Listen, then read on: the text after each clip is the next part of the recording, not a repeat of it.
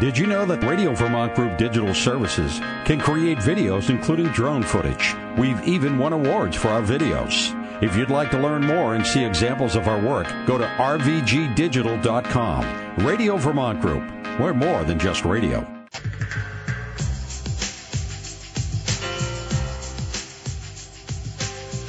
Good morning, Vermont, and welcome to the Tuesday edition of Vermont Viewpoint on WDEV. I'm Brad Wright.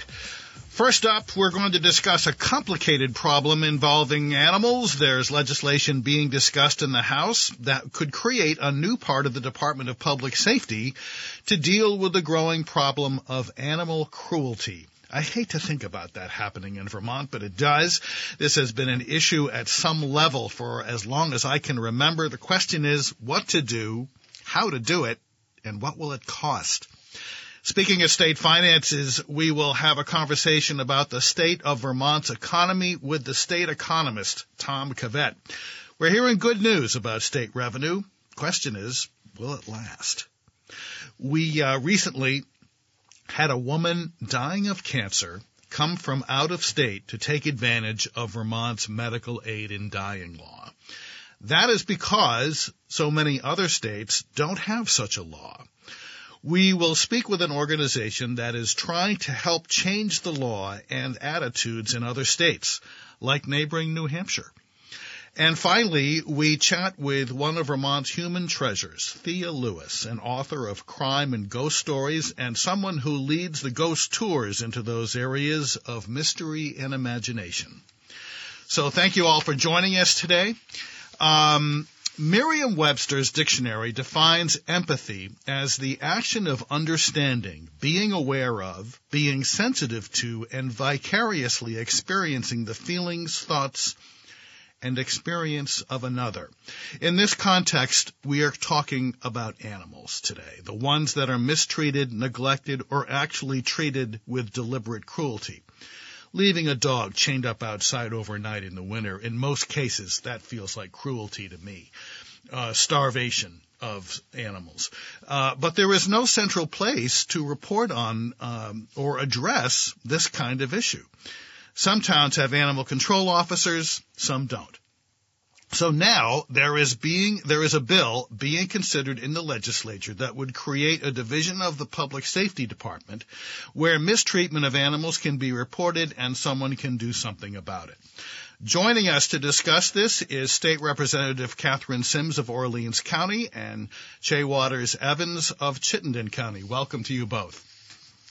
Thank you so much for having us. So I guess my first question for Representative Sims, I guess, is how did we get here? It seems like the Vermont legislature for a very long time is full of people, has been full of people who would not want to see any mistreatment of animals. How did we get here?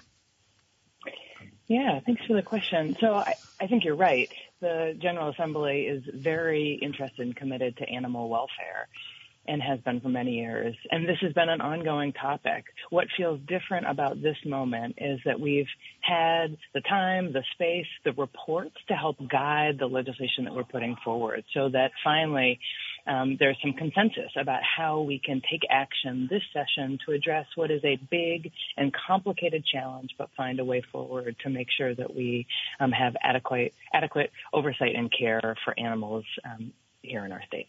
Yeah, I mean, it just feels like everybody's, if they see a problem with an animal, they call the town. But some towns can't do anything about it. They don't have the people, right?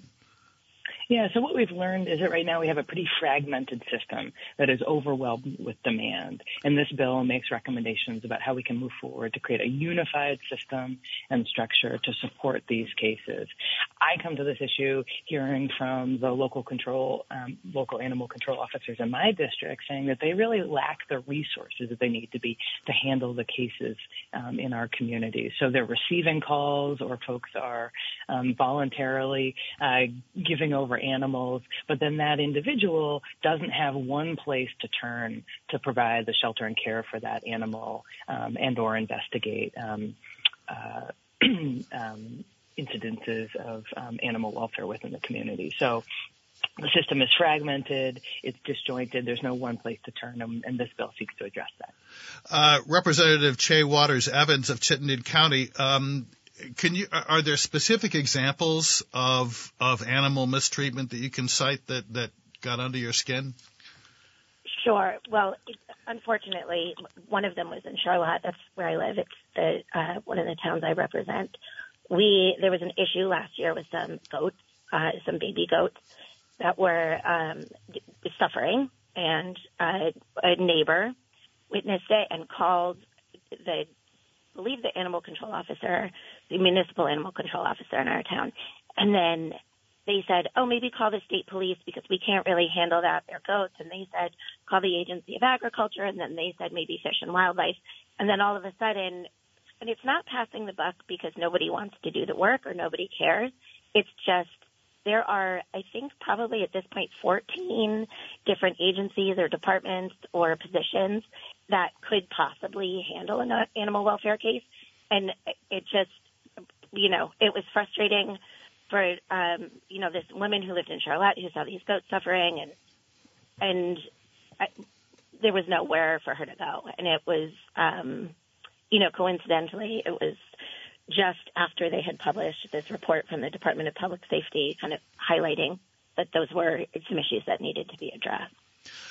People got really upset. It was heartbreaking to see and difficult, not only on a personal level and, feeling compassion for the animals, but also a public safety and a public health issue too. So there's this demand for something to be done. How often are we seeing, these acts of neglect or cruelty? So the calls with complaints, and, we discussed this last week somewhat with Legislative Council when we were going over the bill. They go to different agencies, which is part of the problem. It's hard to know. I don't think anyone's keeping track within each agency or department of how many calls they're getting. I think that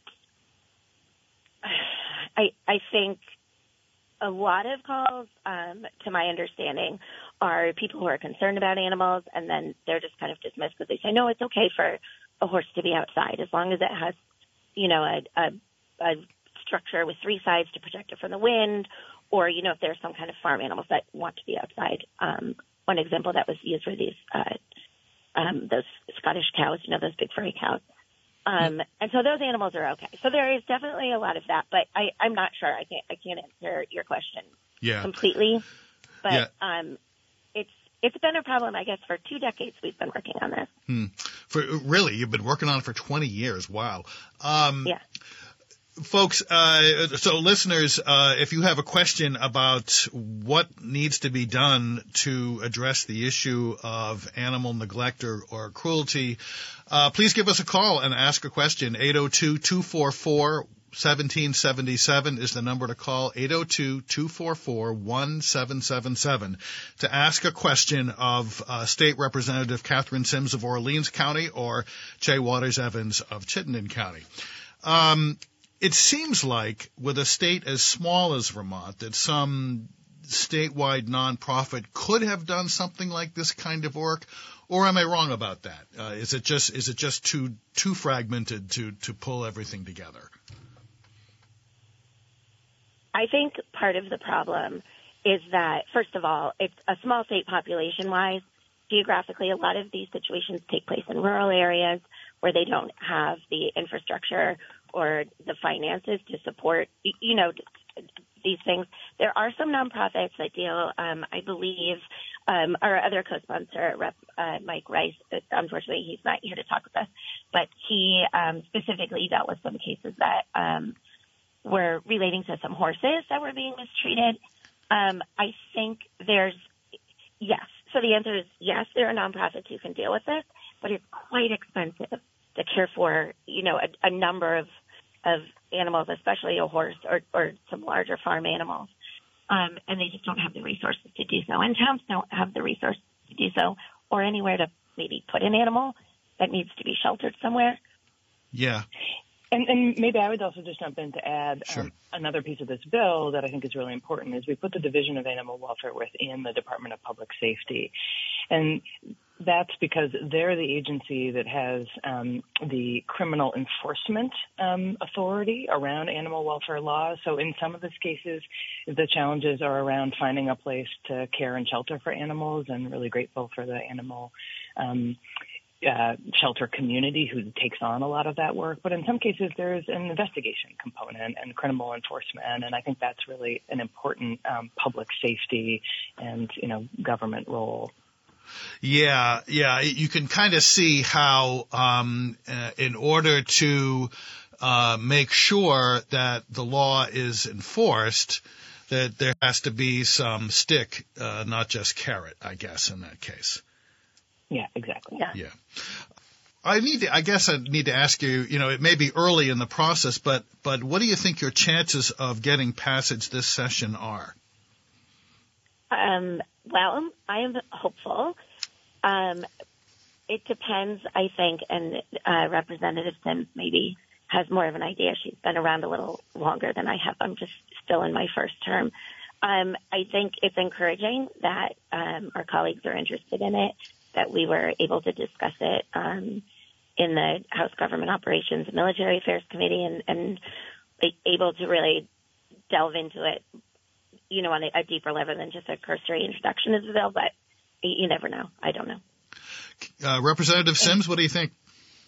Yeah, I'd add, I think we've heard interest in from both the House Government Operations Committee as well as the Senate GovOps Committee. We worked with some senators as we were drafting the bill, and that the bill itself is really the result of a collaboration across numerous stakeholders, including the humane societies. We spoke with the state vet, a number of our agencies, the Vermont Traditions Coalition. So we have brought a lot of folks to the table to help develop this bill and build support for it. And, excited to see the committees take it up, and we're hopeful that we can get it across the finish line. We know that this is a topic that has come up in many sessions in the past, and hopefully this will be the year. Do you have any sense of what it might cost? So we're, beginning to get those numbers now. The bill contemplates establishing a director of the the Division of Animal Welfare. So that would be an additional expense, and we are looking at licensing fees to help fund that position.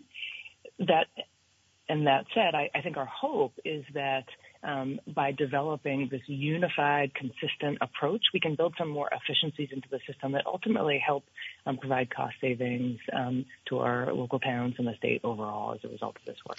Well, I was going to ask, what happens to municipal animal control officers if we have a state agency handling the same job?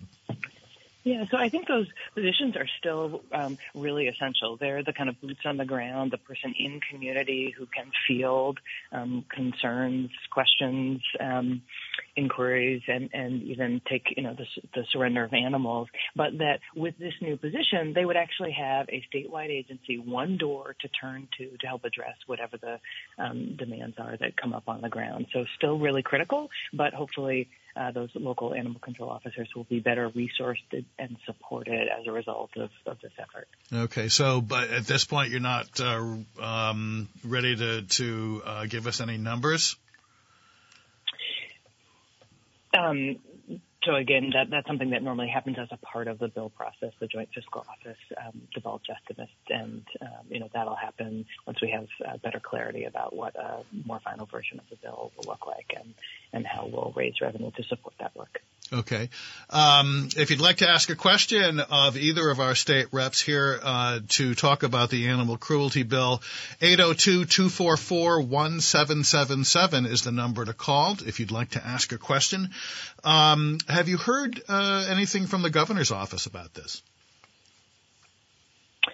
So we did work with the Agency of Agriculture, Food and Markets, as well as the Department of Fish and Wildlife and the Department of Public Safety as we were drafting this bill. And I think there's common agreement that there are challenges within the system and that there's work to be done to ensure an efficient, coordinated system. The details of the structure of this bill is still something that we're discussing with them on that. But most importantly, I think there's a common agreement that there's a challenge here that needs to be addressed.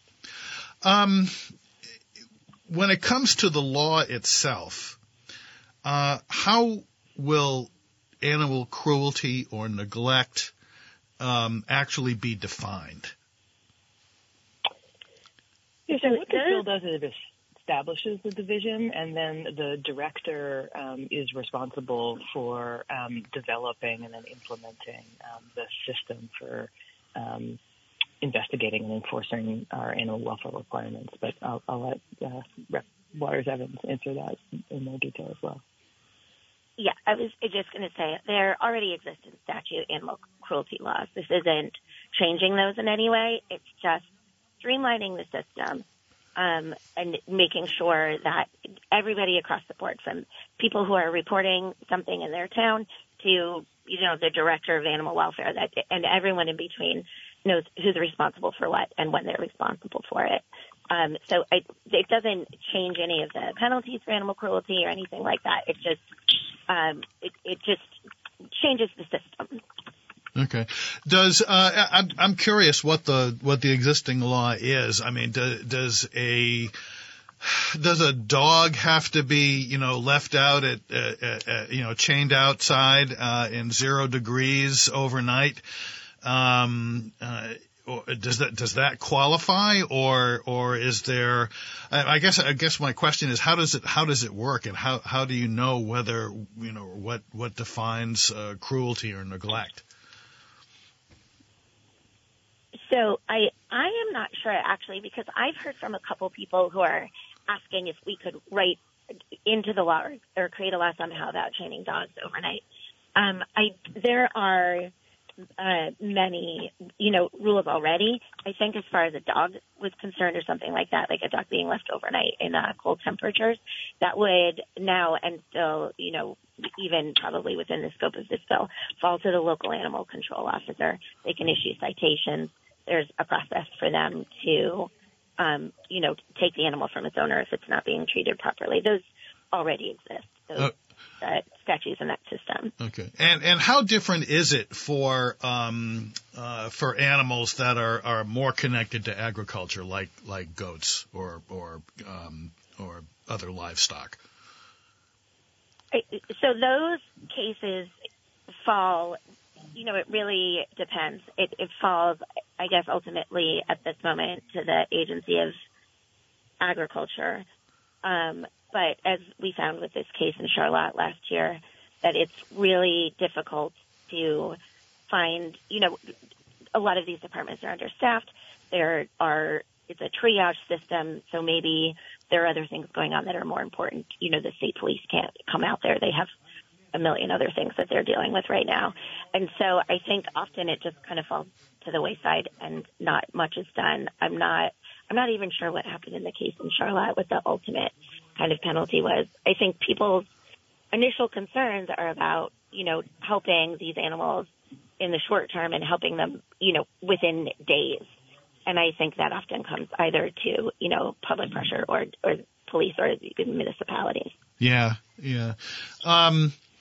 It's not hard to imagine that someone's finances dictate how well they care for, a number of animals. If people have animals and can't afford to feed them, but feel like they're part of the family and don't want to part with them, what do you do? I mean, it just seems like there's figuring out and understanding where the various dividing lines are, feels like a hard problem to solve, and might come down to the judgment of an individual who is looking at the situation, for the first time. Yeah, Vermonters are passionate about animals, whether it's, their farm animals or pets or deer living in their backyard. Everyone is, it's just we have a culture here, I think, of caring for animals. And my understanding or perception of the situation is not that people are just, being cruel to animals because, they're having a good time doing that. I think that you're spot on when you say it's probably a financial issue a lot of the time. I think there are lots of animal rescues and local nonprofits and, animal sanctuaries and stuff in the state. And that's a good place for people to reach out if they're struggling with that. It's hard to make that call, but I think it's a safety issue ultimately, for the owners, for the animals, for the neighbors, for everybody involved. Right. We do have one caller coming in. Andy from Duxbury has a question. Andy, go ahead. Yeah, hi. Well, I'm not so sure it's so much of a question. I happen to be Duxbury's animal control officer, and I can tell you for the last 4 or 5 years, I am so extremely frustrated with our system. I have had to deal with multiple neglect and cruelty cases, have tried through the state, through every avenue there is, and there is nothing. There is no follow-up, no way to, I also worked, believe it or not, in the legislation and on the animal cruelty bill was passed back in 2018. And those are the guidelines. They're minimum standards. They're not ideal, but they're minimum standards that was supposed to help people like me, animal control officers, be able to take care of cruelty cases. Sadly, there is no bite to that law. It is on the books. So I am very, very hopeful that this does go somewhere. It's way past time. Okay. Just Andy? on another note, the Green Mountain Dog Club gives money to the food bank, I believe it's in Waitsfield, for dog food. So if there's people who are having trouble feeding their pets, there is dog food available. Wow. Thank you, Andy. Representatives, we just have about 30 seconds or so left. Yeah, thanks for that call. I think that's a sentiment that we hear all across the state, and, that really nothing short of a statewide centralized system is needed at this moment to help, ensure that we have adequate response across the state. And so looking forward to working with folks to get this work done this year. Yeah. Yep. Listen, Representative Chea Waters-Evans of Chittenden County and Representative Katherine Sims of Orleans County, thank you so much for joining us. We do have, we hope that something happens here, and we do very much appreciate your time. Thank you so much for joining us this morning. Oh, thank you so much for listening to our plea for animal welfare care. I appreciate it. All right. Well, thank you again. We will be right back after this short break. This is Vermont Viewpoint on WDEV.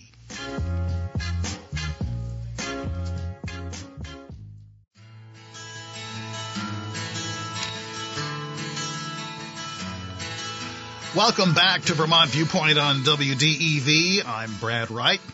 Very recently, the state's two top economists painted a relatively rosy picture of Vermont's revenue forecast, which is based on trends that they are seeing and analyzing with an eye toward what might happen in the future. A year ago, we were all wondering what would happen with the widely expected economic downturn. But it hasn't happened, at least not yet. We are now joined by Tom Kavet, the state economist and principal economic advisor to the Vermont legislature. He is also president of the firm Kavet, Rockler & Associates in Townsend, Vermont. Tom, welcome, and thanks so much for joining us. Oh, thank you, Brad. Good to be here.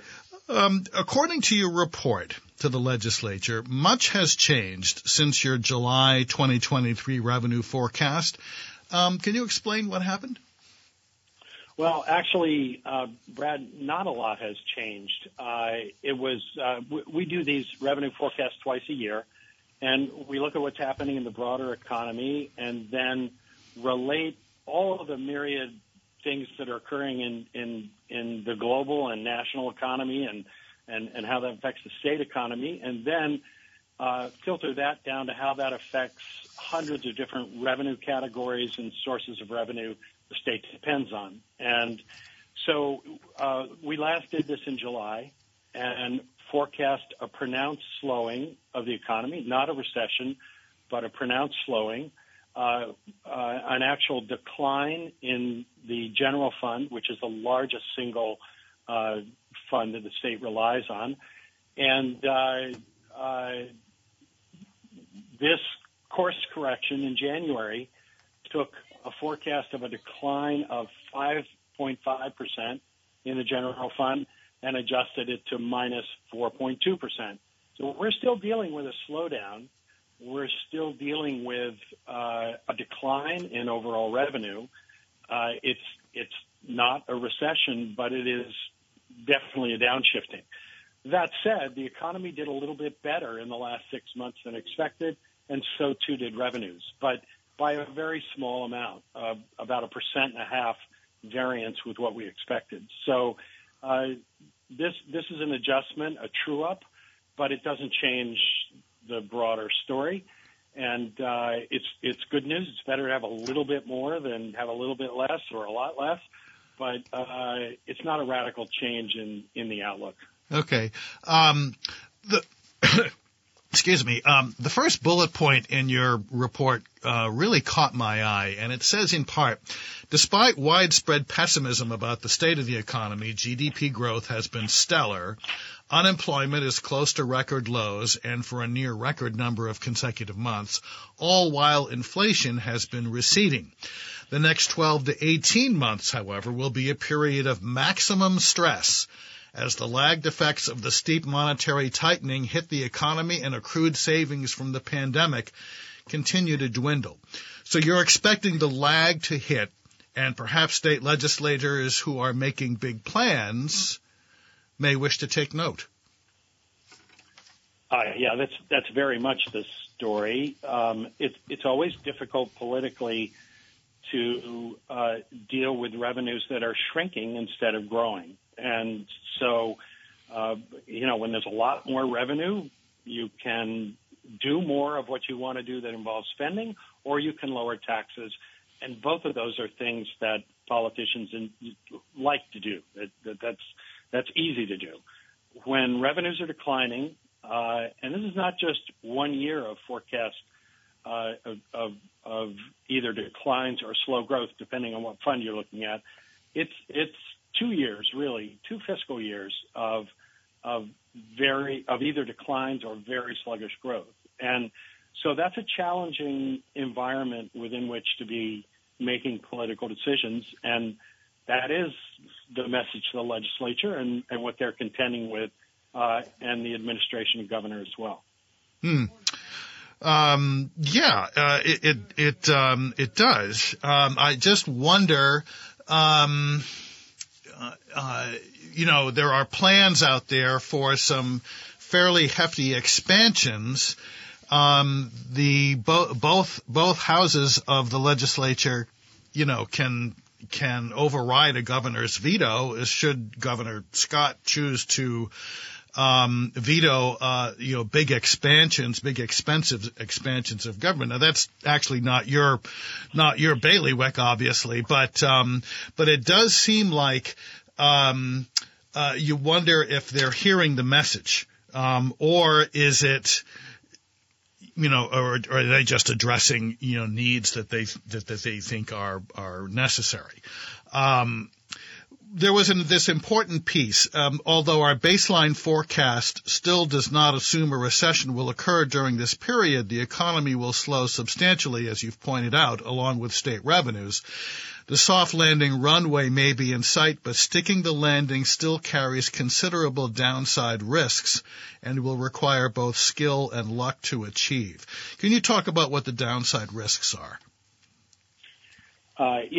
Just first of all, a word on the soft landing. This is a term that's used to describe an intentional slowing of the economy by the Federal Reserve in order to slow inflation. So to bring inflation back down to their target levels, they're purposely slowing the economy by raising interest rates.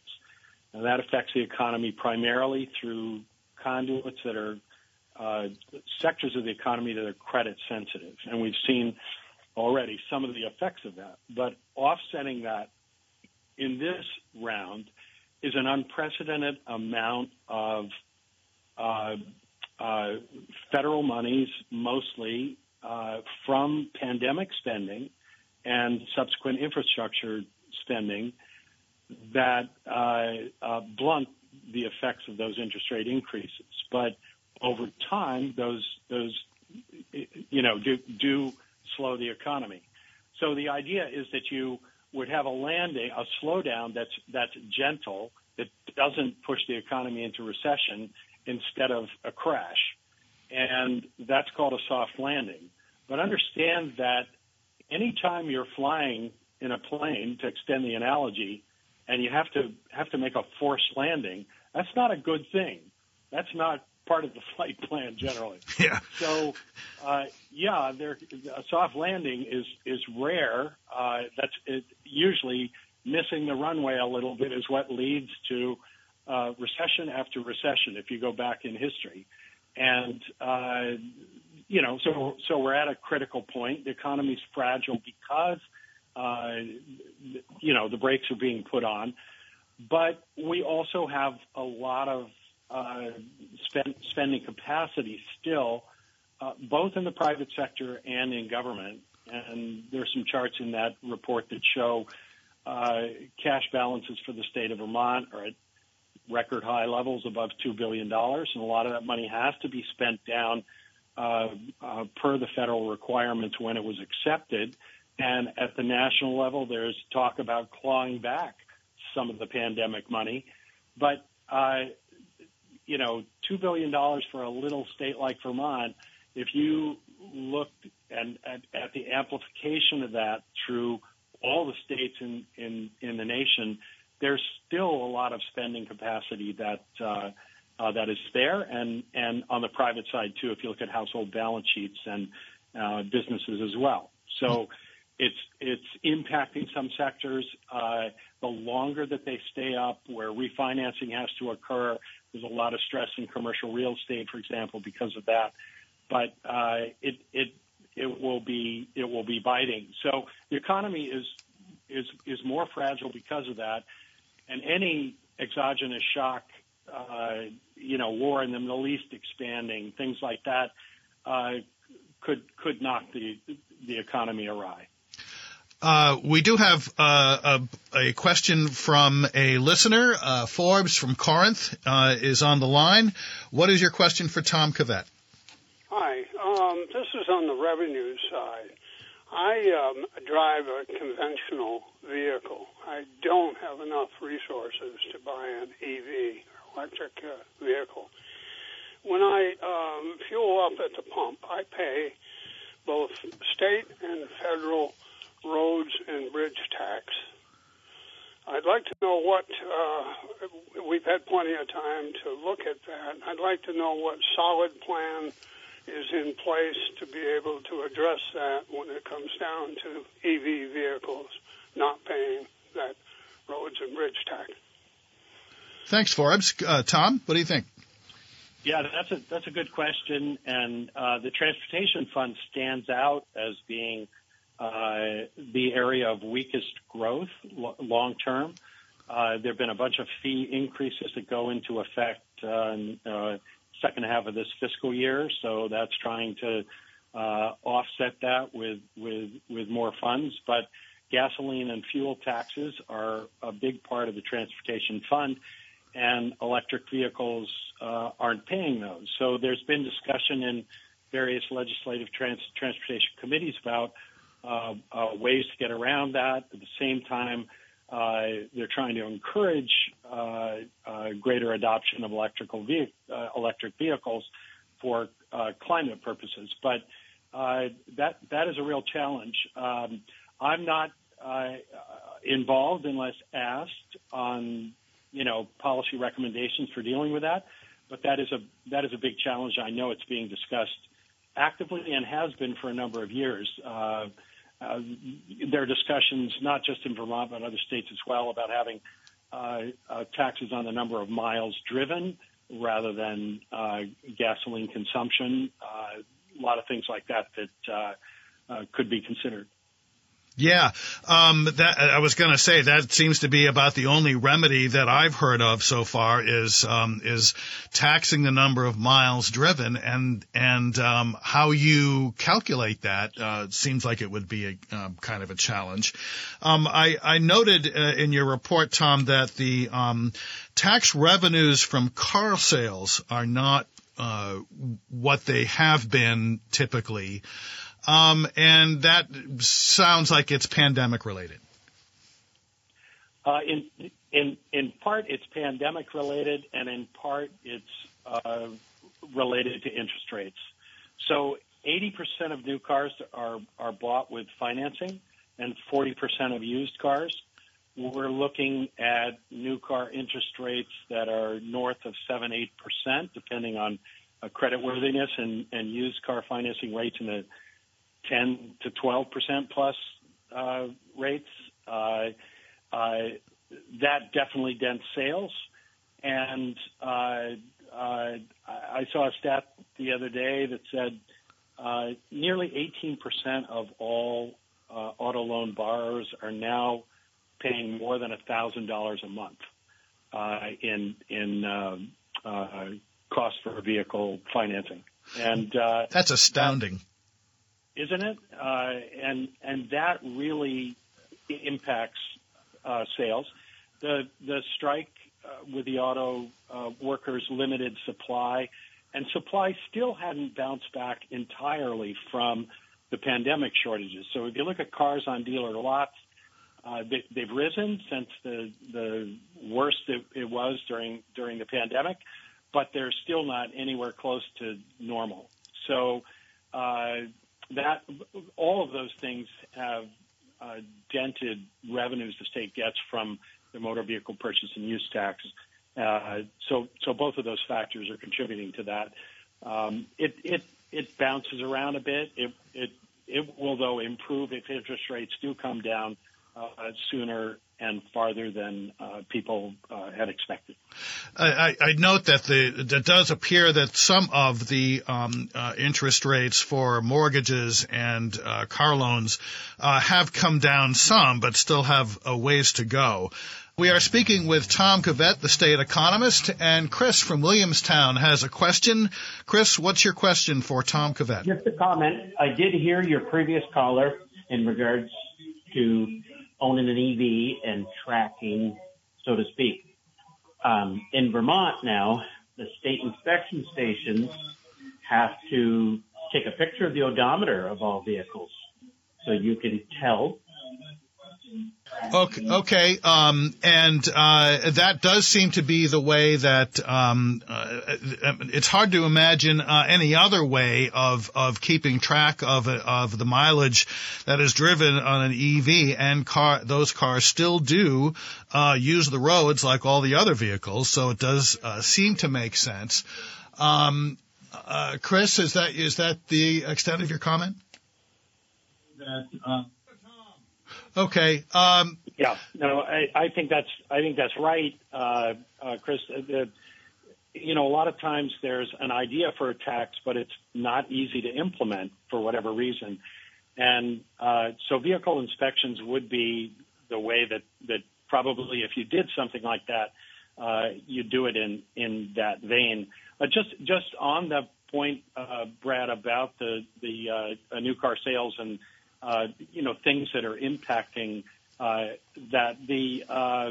During the commercial break, the ad from the Ford dealer was emphasizing exactly what we were talking about: the cost of financing and inventory.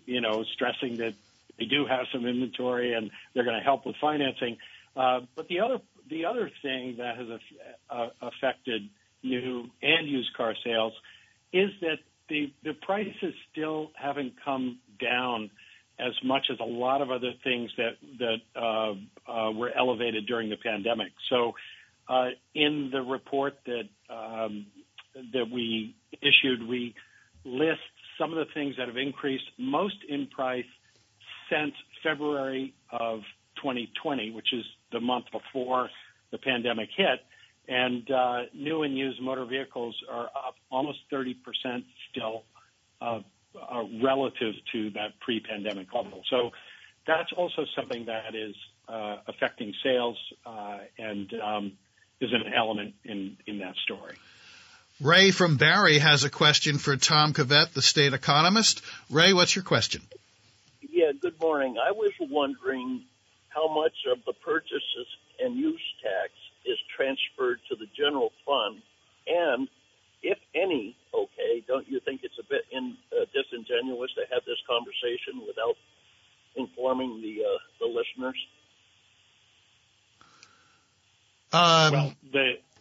Go ahead, Tom. That's okay. A portion of the purchase and use tax goes to the education fund, not the general fund. So it's split between the transportation and education fund. We forecast what's happening at a level that combines the two. What the state chooses to do with the money, how they allocate it to one fund or another, or to to other uses and how they appropriate it is not part of our purview. But that's a good point. If you're thinking of the transportation fund carrying all of the load of a transportation need and that revenue, yes, some of it is sent to other funds. Okay. Ray, thanks for your question. Tom, I did want to ask, just in the last minute or two we have left, any surprises in the report or in what you found to report? There weren't a lot of big surprises. This whole thing with, the state cash balances being so high has generated a phenomenal amount of interest income. It's a thing to forecast because it's deployed with a lot of different kinds of interest-bearing instruments. And so, guessing the maturity dates and the returns one by one, and then the rollover prices and things like that is really complicated. But so that's new, and it's a great deal of money, but it's going to be declining because there are spending terms on that are really pretty rigid. The federal government requires that the money be spent down, and so that's going to be shrinking. But that is a big source of revenue. A lot of revenues were pretty strong because there was a combination of really high jackpots that just happened to occur all in the first half of the fiscal year. There are always things like that, though. It's why we true it up every 6 months. Yeah. Tom, before, I guess we're just about out of time. We don't have much else. But you did mention a low number of foreign-born residents in Vermont compared to other states. Just very quickly, what's the practical effect there? Well, it's interesting because there's a lot of hand-wringing over our slow-growing or in some years even declining population, and certainly the working age population. And the Boston Fed recently did a study looking at employment growth and shares of population that are foreign-born. And nationally, virtually all of the growth in employment that's occurred since before the pandemic has been an increase in foreign-born workers. So, Tom, I'm so sorry. I have to cut you off because we got to go. This is WDEV.